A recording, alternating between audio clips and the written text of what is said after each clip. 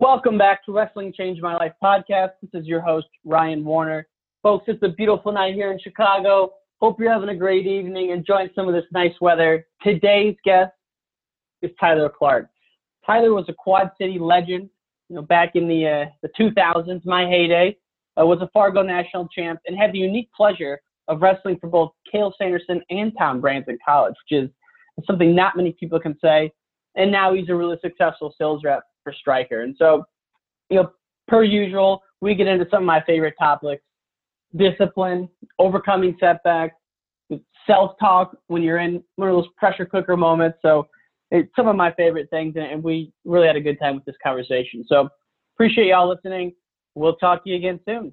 Peace. Well, I was a fanatic. There's no doubt, a fanatic. My goal was to get carried out of the wrestling room because of exhaustion, and it never happened. The thing it did for me every day about 6 o'clock is that when I got out, I looked back in and there was nobody else there. Bottom line was I didn't reach my goal. So guess what happened? I went back in the room again.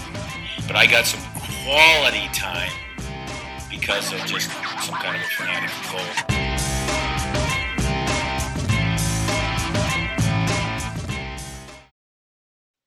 All right, Tyler Clark, welcome to the podcast, my friend. How are you? I'm pretty good. About yourself? Doing good, man. It's summer's upon us. We're getting ready to talk some wrestling right now, so I'm in a good place, brother. Yeah, absolutely. So, you and I go way back, probably right around middle school, wrestling together, going to tournaments together. But I'd love just to start. You had a lifetime in wrestling. Maybe just talk to listeners through your journey through the sport and kind of where you're at now with your life. Yeah. So I probably started back when I was maybe 3 or 4, right around that age. My dad was the kids club coach out in Orion and Illinois.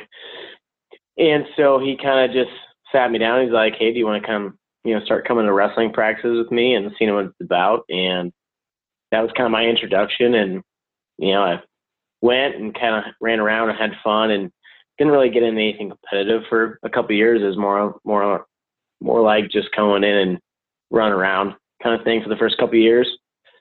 And, started getting into some competitions. It's always kind of funny looking back on old videos if anyone else still has them. One of the funny things I used to do was I was also in gymnastics at the time, which I'm still a huge advocate of the gymnastics world. But I would take someone down and then I'd get up and I'd do like a running round off, and I get so excited. And I didn't really understand the concept of riding people or turning people to their back or pinning. I just was all excited to take someone down. And so I always had to show a way to celebrate that. Pretty funny to go back and look at the video of that. And then it kind of grew from there. I became more and more involved with the sport. My dad and my parents were firm believers in not over pressuring me to go to everything and be at every meet and travel around at a young age. They said, pick the sports you want to do and go for them. We're going to be behind you. So I tried my hand at wrestling, as I said, gymnastics, football, basketball, baseball, and you kind of name it. I did it. And as I started getting in the middle school age, I kind of teetered out on the basketball. Obviously, about 5'5". That wasn't going to be my specialty. Right. I think probably at the time I was maybe 4 foot tall, so getting into the rim was a challenge. And so I dropped off the basketball. I dropped off the gymnastics, and I continued with baseball, wrestling, and football. And I started having success in probably my 7th grade year. Won my first state championship in 7th grade, and did it again in 8th grade. And I think at the time I was still about 85 pounds. And, the lowest weight class in high school was 103. So that next summer was about trying to figure out how to get, some size on. And that was always, something I battled with because I was always a pretty small person in small weight. And dropped off baseball, and then I played 1 year of football in high school and realized obviously a 100-pound, 5'1" person was not going to make it in the football realm. Yeah, Walter Payton was always my big hero of mine, and I was not going to turn into a Walter Payton. So I focused on wrestling, and when I did that, I didn't go to a lot of national tournaments early. It was a lot of local stuff and just a lot of hours in the room, and I dedicated myself to the sport, and I bought in and 2 feet in. And so what was it about it? Like, what was it about it when you made that decision to dedicate your life to the sport? Like, did you say, okay, these are my goals. I want to wrestle at Division I level. I want to be a state champion, et cetera, et cetera. Like, how did you kind of make that mental switch to that commitment? And why'd you do it? Like, what'd you like so much about it? Obviously one of the biggest things that I still enjoy about the sport today, and something, we can talk about it later on, is the if you want to say blame or the discipline is on yourself. So you play a team sport. I get it. There's other people that can contribute to the team. You have a great point guard. You have a great center, quarterback, wide receiver. The one thing I loved was my success or my failures were on me. I had no one else to point the finger at or point the blame at. If I was out of condition, if I wasn't strong enough, if I didn't have the technical skills, I could look myself in the mirror and say, you need to go ahead and fix this. You need to work this out. And so being an individual sport and then tied to, a team or a club, where, the collective group had success based on individual performances. If you want to say that really made me dive in. I just enjoyed that aspect of it. And obviously the competition, right? One other person out there going at it. I mean, who has the strength, the stamina, the skills? I mean, I think at the time, I want to say Gladiator was a pretty popular movie. It was. So, it was. So I kind of looked at myself as being in the arena, right? Being a gladiator out there. As maybe as cheesy as that sounds, but I mean, that kind of is what drew me to commit to it. And I think that answered your question, probably. Yeah, no, it did. And you said a couple of things there. So the self-awareness aspect is big because, like, to your point, if you're not getting the job done and you're not self-reflective on why you're not getting it done, you're going to struggle, and you're going to continue to struggle because you're not going to change your strategy. So do you remember any tough moments maybe where you had a loss or didn't perform to your ability, where you had to have that tough conversation with yourself and kind of self-reflect on what you're going to change moving forward, even all the way through college maybe? Yeah. I had one of those, several of those moments, but I can tell you the first real time it kind of set in. And after that I had bought in. I was a sophomore in high school. I want to say sophomore. Yep. And was at Fargo.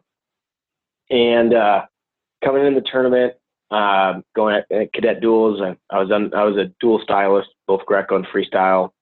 I went undefeated in Greco duels. I went undefeated in freestyle duels. They always kind of do pre-seeds, even though it's not really seeded, but favorites. And I was the favorite in both styles, and made it to the finals in Greco. And I lost to a guy named Bo Torres. He's from Ohio. You always remember your losses, which is everyone remembers that. Lost to a guy named Bo Torres, great competitor. Wrestled him at the duels that year, and I remember beating him. Couldn't tell you what the score was, but beat him at the duels. We met in the finals, and he ended up beating me 3-1 in the finals. And also that year before, obviously Fargo, I had won Folk Style Nationals. So I was set to win the Triple Crown. That was a goal I wanted it. And, I did everything I could to win it. And, so I lost, right? Took second, and then I had to bounce back within 2 days. weigh-ins for freestyle were the next day. Freestyle tournament started 2 days later. Yep. So outside of cutting weight, I had to kind of step back and take a look at what happened, where I overlooked someone, or I thought it was an easy road because I had a victory before going in, and kind of had to reevaluate my way I was going to attack the freestyle portion of that tournament, really in a short period of time. And ended up wrestling Bo in freestyle. Probably, maybe the first day, maybe the second day of the tournament. I can't remember. And ended up beating him, I think, 10-0. And so I had a little bit of redemption on myself. I had a little bit of redemption on myself,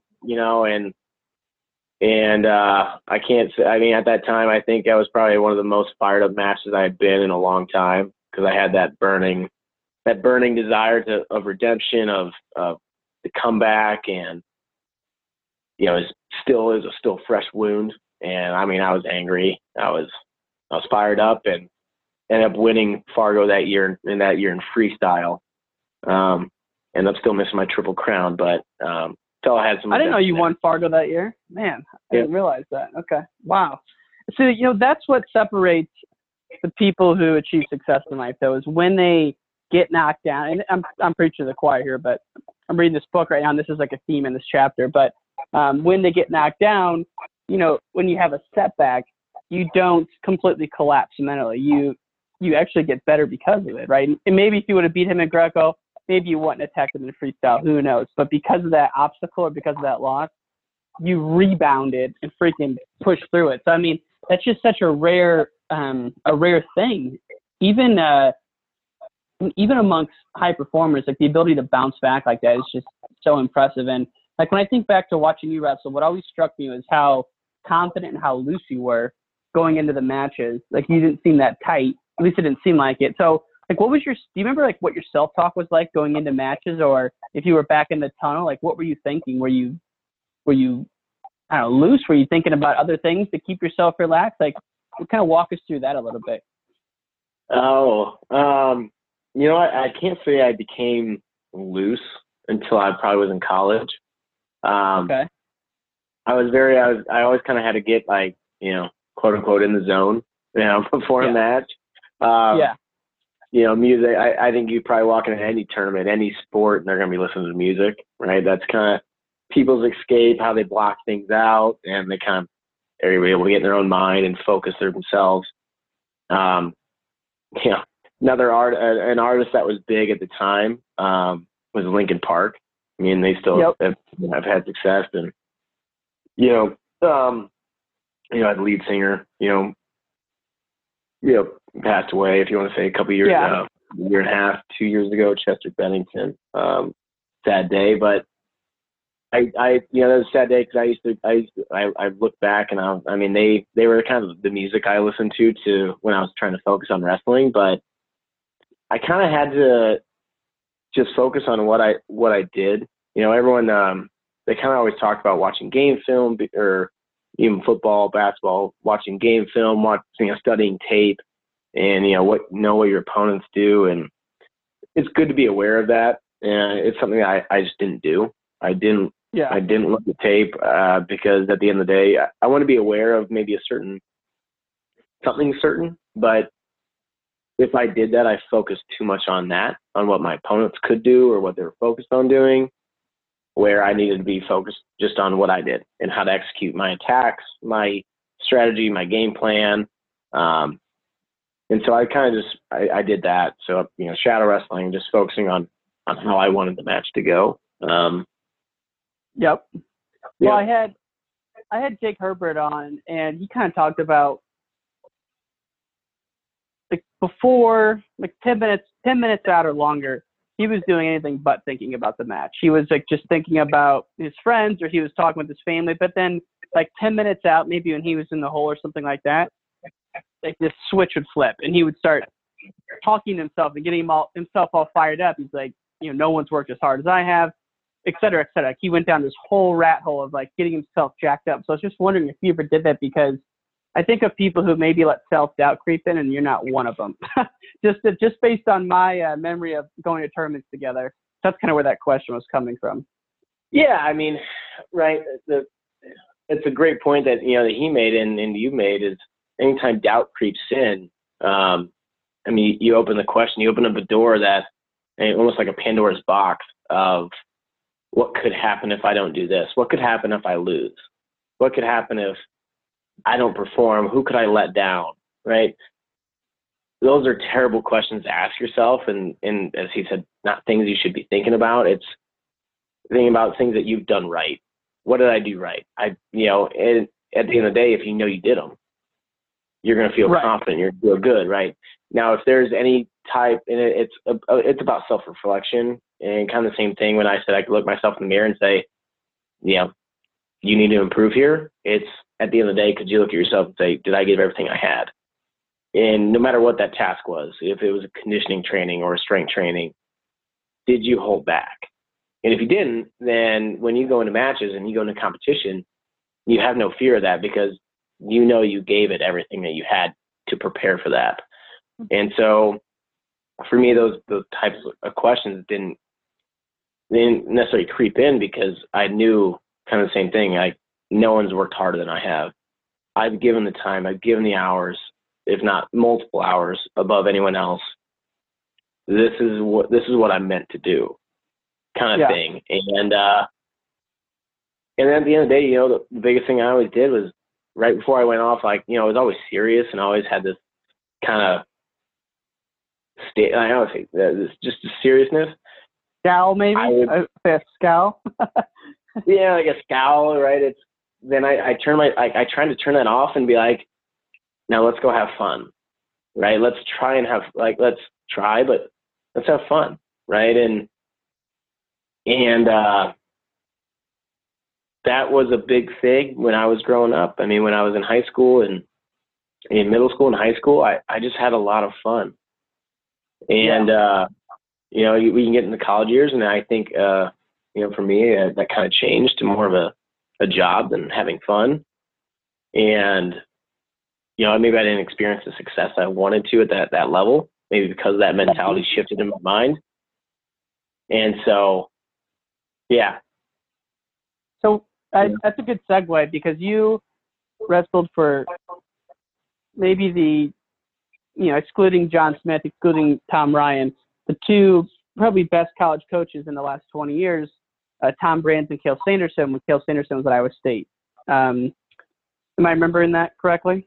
Was he there still? Yeah, Cael first. I was at Iowa State first, but yeah. Right, and then Iowa, yeah. So talk about – so what's amazing to me is, and I've had a former Penn State guy on this, Aaron Ansbach, who wrestled heavyweight at Penn State before Cael came, but then was head coach of the Nittany Lion Club when Cael was there. And he kind of talked about just how he gets people to relax and compete. So, I mean, you wrestled for Cael firsthand. I'd love to just hear you kind of talk for a few minutes on, what was he doing back at Iowa State, and what do you think he's doing at Penn State to get those guys to get excited to compete versus maybe getting nervous because they just freaking go and they let it rip out there, man. What do you think that is for him? What's the term? Let the fur fly, I think, is a term that I've heard using that. Someone asked me this not that long ago, the difference between, the experiences I had between both programs, both coaches, and what I can tell is different. And it's still kind of hard to wrap my head around just the differences, but Cael was for example, such go ahead. No. I was just going to say, it seems like the Penn State guys, or Iowa State, whatever, to put it this way, Cael versus Tom Brands, what it seems like is the guys who wrestle for Cael, they put more of an emphasis on improving and wrestling, as well as they can, versus the Iowa guys put a focus on winning. Whereas with Cael's guys, winning just happens if you're wrestling loose, if you're getting better. But with the Iowa guys, maybe they wrestle a little bit tighter because they're focused so much on winning. That's just one observation. I could be way off. I don't know. What do you think about that? I would say personally,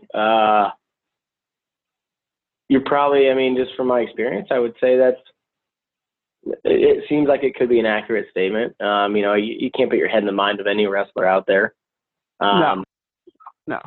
And how they work and how they practice and what they're thinking before and during and after a match. But yeah, they're very clashing, I think, coaching styles. My experience, Kale was very relaxed and really focused on having fun. Like he tried to make everything just as fun and like you said, and learn and grow as possible. He made games out of things. I don't know. It was, yeah. I mean, that's the best way to kind of say it. He tried just to have everyone have fun. It was so fascinating and kind of amazing to watch. We'd be in practices and he would just invent a move, create it out of nowhere. And he'd be like, guys, come here and look at this real quick. I just made this up. What do you think? And like, what do you think about this? Do you think it would work? Go try it a few times. I want you to try it and tell me and give me your feedback. I mean, and it just like out of nowhere. Like he had this innate ability to see things that other people didn't. And it was really cool. It was really cool to see. It was a sad day to see him leave. When I was at Iowa State, I chose to stay in the state of Iowa for personal reasons. Nothing against him at all. And I thought he was a phenomenal coach. There's a lot more, personal reasons there of why I stayed. Sure. And sure. Yeah. And then, and then I went into an environment where, the Iowa wrestling rooms brands are still relatively, new in the area, I guess. I can't remember how many years they were in at that time. But you had super, super intense guys, Tom Terry, Doug Schwab, Mike Zadek. I know there's some others, maybe drawing a blank on. Was Frayer there? I don't think Frayer was there when I came. Okay. I don't remember if he was or I don't remember if he was or not. Those are the four that always just stick out in my mind. And it was, it was a different, it was something so different. I mean, I remember my first day of practice. Kale, like our practices at Iowa, Iowa State were kind of structured and time goes, live goes, things like that. And then I remember one of my first days at Iowa. If you remember a guy named Dan Dennis, I knew Dan from middle school and high school. Dude. Yeah. And Dan and I were roommates, when I came to Iowa. And great guy. God, I love Dan Dennis. And, we went to the room and he was kind of trying to, explain how things are going to be. And, we sat down and they said, all right, practice on your own. And, I was like, what does that mean? I'm looking at Dan, I'm like, what does that mean? He's like, basically we warm up, we get ready to go, and we just wrestle live for as long as we want, like as long as you want. Last guy, it's kind of like a last guy standing thing. And like, is this early in the season or is this like February? Yeah, what part of the year? Like preseason, right? Okay. So it was, right when I kind of came on, and it was just different. It was something I hadn't been used to, and I wasn't used to, and so it was different, and there was an adjustment period to it. But I'm not sure that goes in comparison to the coaching styles really at all. But no, I mean, it's just I'm sure people have asked you that question your whole life, and it's a tough one to answer, but it's just such a rare thing because it's been a long time since Kale was in Iowa, and to have someone wrestle for both programs, kind of, that was when Iowa was kind of in their heyday, so it was just, and I'm the biggest Iowa fan there is. I love Iowa.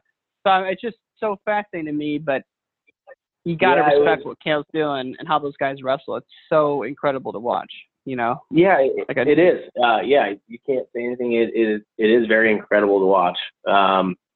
Yeah. I mean, some of those guys that have gone through that program, the Rutherfords, the Bo Nichols, the David Taylors. Gosh, I remember when David Taylor was in high school. I knew him in high school. He was a great kid then. Yeah. They've made it extremely fun to watch. They go out and they score a boatload of points, and they look like they're having fun doing it. And it just makes a fun sport to the sport fun to watch. Which is ironic because when Gable and those guys were doing their thing, like when Tom Brands was wrestling or when Joe Williams was wrestling, that's what they were known for, scoring a lot of points. And don't get me wrong, Iowa still does that. But like Penn State kind of does that now.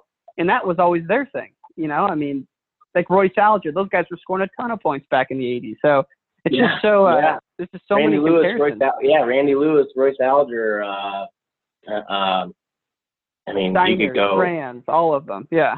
Barry Davis. Yeah, Barry Davis. Those guys were scoring machines, man. Yeah. Yeah.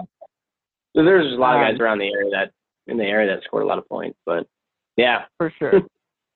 So I want to shift into a couple more, I guess I call them rapid fire questions that we usually spend about 5 minutes on each, but you know, you've gone into sales, which I'm equally as passionate about sales as I am about wrestling now. I've been doing it about 5 years. I think it's awesome.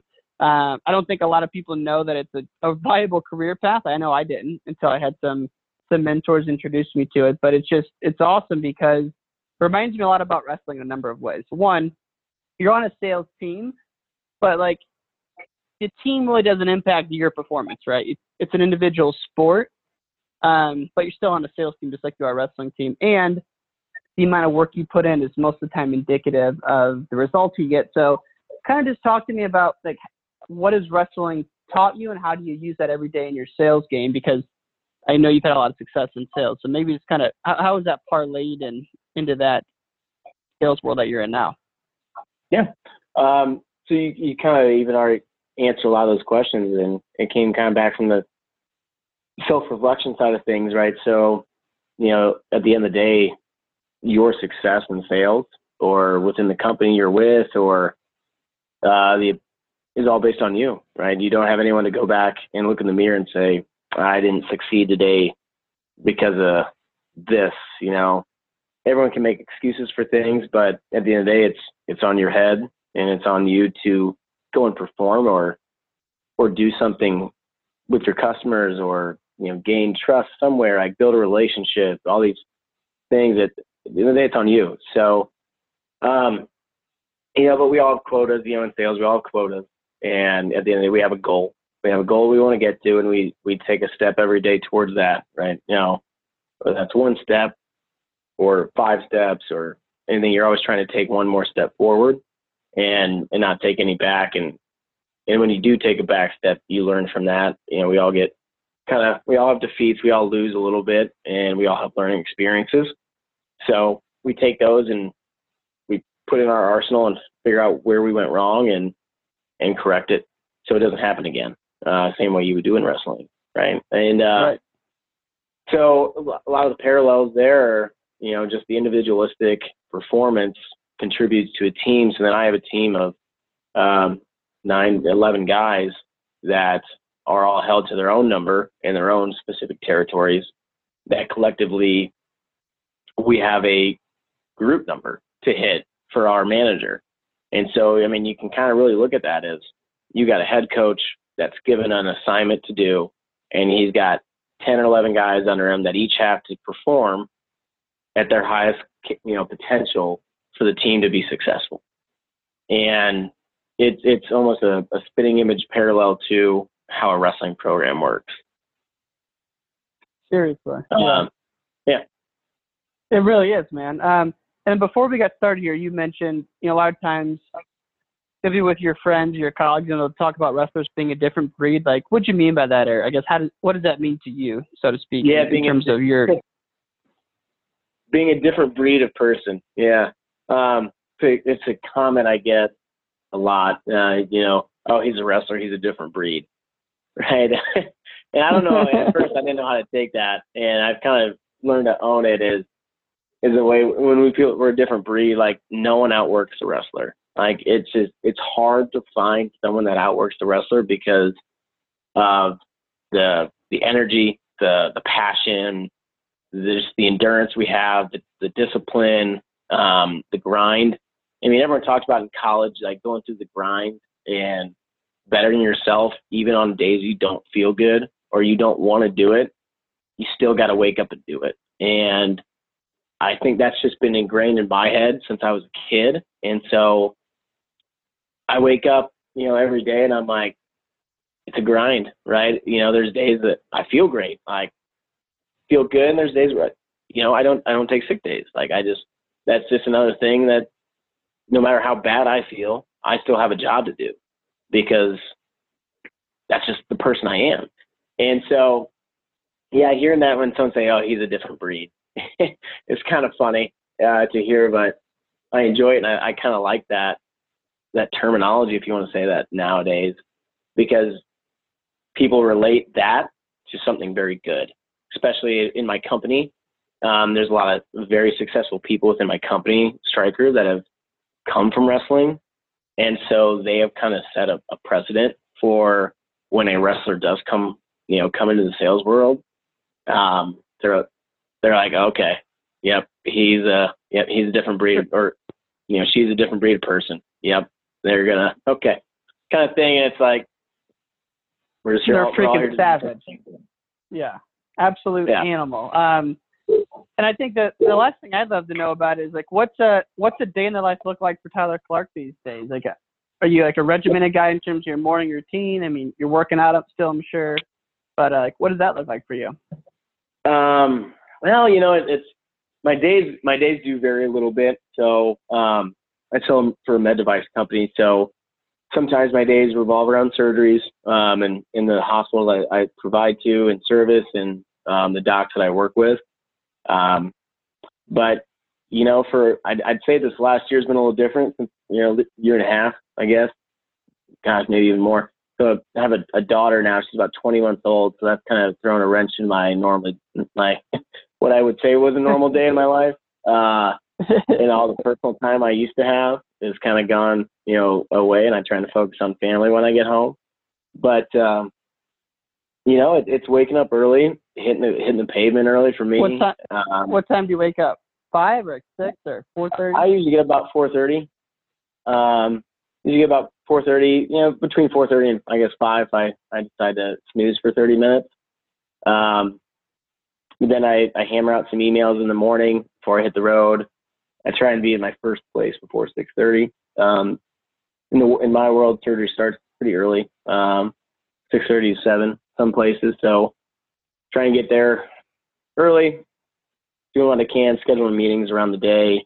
And then actually I actually stopped lifting weights a few years ago, and I picked up rugby. So I play rugby twice a week. Then I have rugby games on the weekend, and that's been just a phenomenal release, if you want to say release, but just the transition from wrestling to rugby has just been fantastic. I can't say it's probably become hands down my second favorite sport, and it's just I have a blast. I have a blast doing it. Great camaraderie with friends, like the guys I play with, the friends I play with, and if anyone knows out there knows about rugby, I play scrum half. If anyone knows what that is, good for you guys. Yeah, I know nothing about it, brother, but I'm fascinated because it just seems like a guy's sport, man. You're out there freaking getting after it. You're running around. I mean, how exhausted are you after a rugby game? Yeah, pretty good. I mean, soreness and stiffness, that's in probably 30 minutes after a game. You're out there playing 40-minute halves, and no pads, hard, brutal, hard contact. But it's fun, man. It's a lot of fun, and it's kind of a guys, I don't know, guys, but I mean, afterwards, no matter what you say about the other team during the match, at the end of the day, you walk off the pitch and you shake hands and you have a beer and you say, man, that was a great stinking game. Love the tenacity, and it's great. So, I've enjoyed that for the last few years, as well as kind of helping out coaching when I can. I just kind of do more volunteer work when I'm available. It's so tough. I thought about it too, because after we stopped running the Outlaw Club when I moved to California, I wanted to get back into coaching, but dude, now I think about how much time those high school coaches put in. I don't know how they did it. I don't, sometimes I'll work till 6, and the last thing I want to do is go hang out somewhere else for 2 hours. It's such a commitment to coach high school wrestling. I'm just so blown away by the people who do it. So. Yeah, it is. It's a huge commitment, and I did it. I coached high school out at West Branch, Iowa, when I was right out of college, and then I ran a kids club in Bettendorf, Iowa, and then like I said, when I moved down to Missouri, I helped out at a high school down here, and for me, and like you said, there's some days where you don't get off work till 6 o'clock, and my schedule is very fluid. I don't have you start at this time, you get off at this time, like a 9-to-5 job. It's fluid. It's based on schedule, like meetings, surgeries, where I got to go. And, at the end of the day, I couldn't always promise to be there at 3:30, 4 o'clock for a practice start. Right. And so that's always, exactly. That was always a struggle for me, that I didn't want to commit to being an on-staff coach anywhere because I couldn't always guarantee that I could be there. So that's where I enjoyed the freelance coaching work, where I come in and help out whenever I could and whenever I could. And that's been fun. That's kind of kept me in shape a little bit, but yeah. Last question before I let you go here. Did I see somewhere online that you're into bow hunting now, or archery at least? Yes. That is another passion. Passion. So I love and I enjoy competitive target shooting. I do bow hunt. I have fun with that. It's something me and my dad do. But competitive target shooting is a lot of fun. It's really monotonous, and like when I say that, it's routine. So when you go through your shot sequence, like from your breathing technique to the way you draw the bow, or the way you hold your hand position, to how you release. Like, I use a hinge release, which if there's any bow hunter target shooters out there, a hinge release or, back tension release are great. But yeah, that's something I enjoy doing. Some people love golf, right? It's kind of the same thing. It's routine, it's rhythm. You got to have, swing the club at the same time over and over again. It's kind of the same process with competitive target shooting, because you're aiming at an X that's the size of a quarter, 20 yards away. And so trying to hit that spot every single time involves a lot of, discipline and routine work and practice. So, yeah. Gotcha. I try to do a lot of things. Man, trying to get involved. Well, the reason I ask is that I'm a huge fan of the Joe Rogan podcast, and that guy's, massive archery guy. And so my brother Tanner and I were thinking about, like, hey, how can we pick up a new hobby other than just kicking it with our friends? And that one seems really fun. And I think wrestlers have just like addictive personalities where they go all the way in with something, and like, you don't just have a bow, you freaking do competitions, right? So I just had to ask while we're on the phone here, because I think it's just something that seems really appealing to me. Yeah, that's the competitive side of me. Everything's a competition. Right. That's kind of the person I am. I don't care what it is. I'm probably going to find a way to make it a competition. Right. In some capacity. Even with my wife, I do the same thing. We always have little competitions here and there. It's just my nature. So. Absolutely. Well, man, I really appreciate you doing this. It was good to catch up with you. And I know you're moving back to the QC, so maybe we'll grab a beer next time I'm back, man. But, wish you nothing but the best. That's the end of this episode, but definitely not the end of the show. For more episodes, please go to wrestlingchangemylife.org.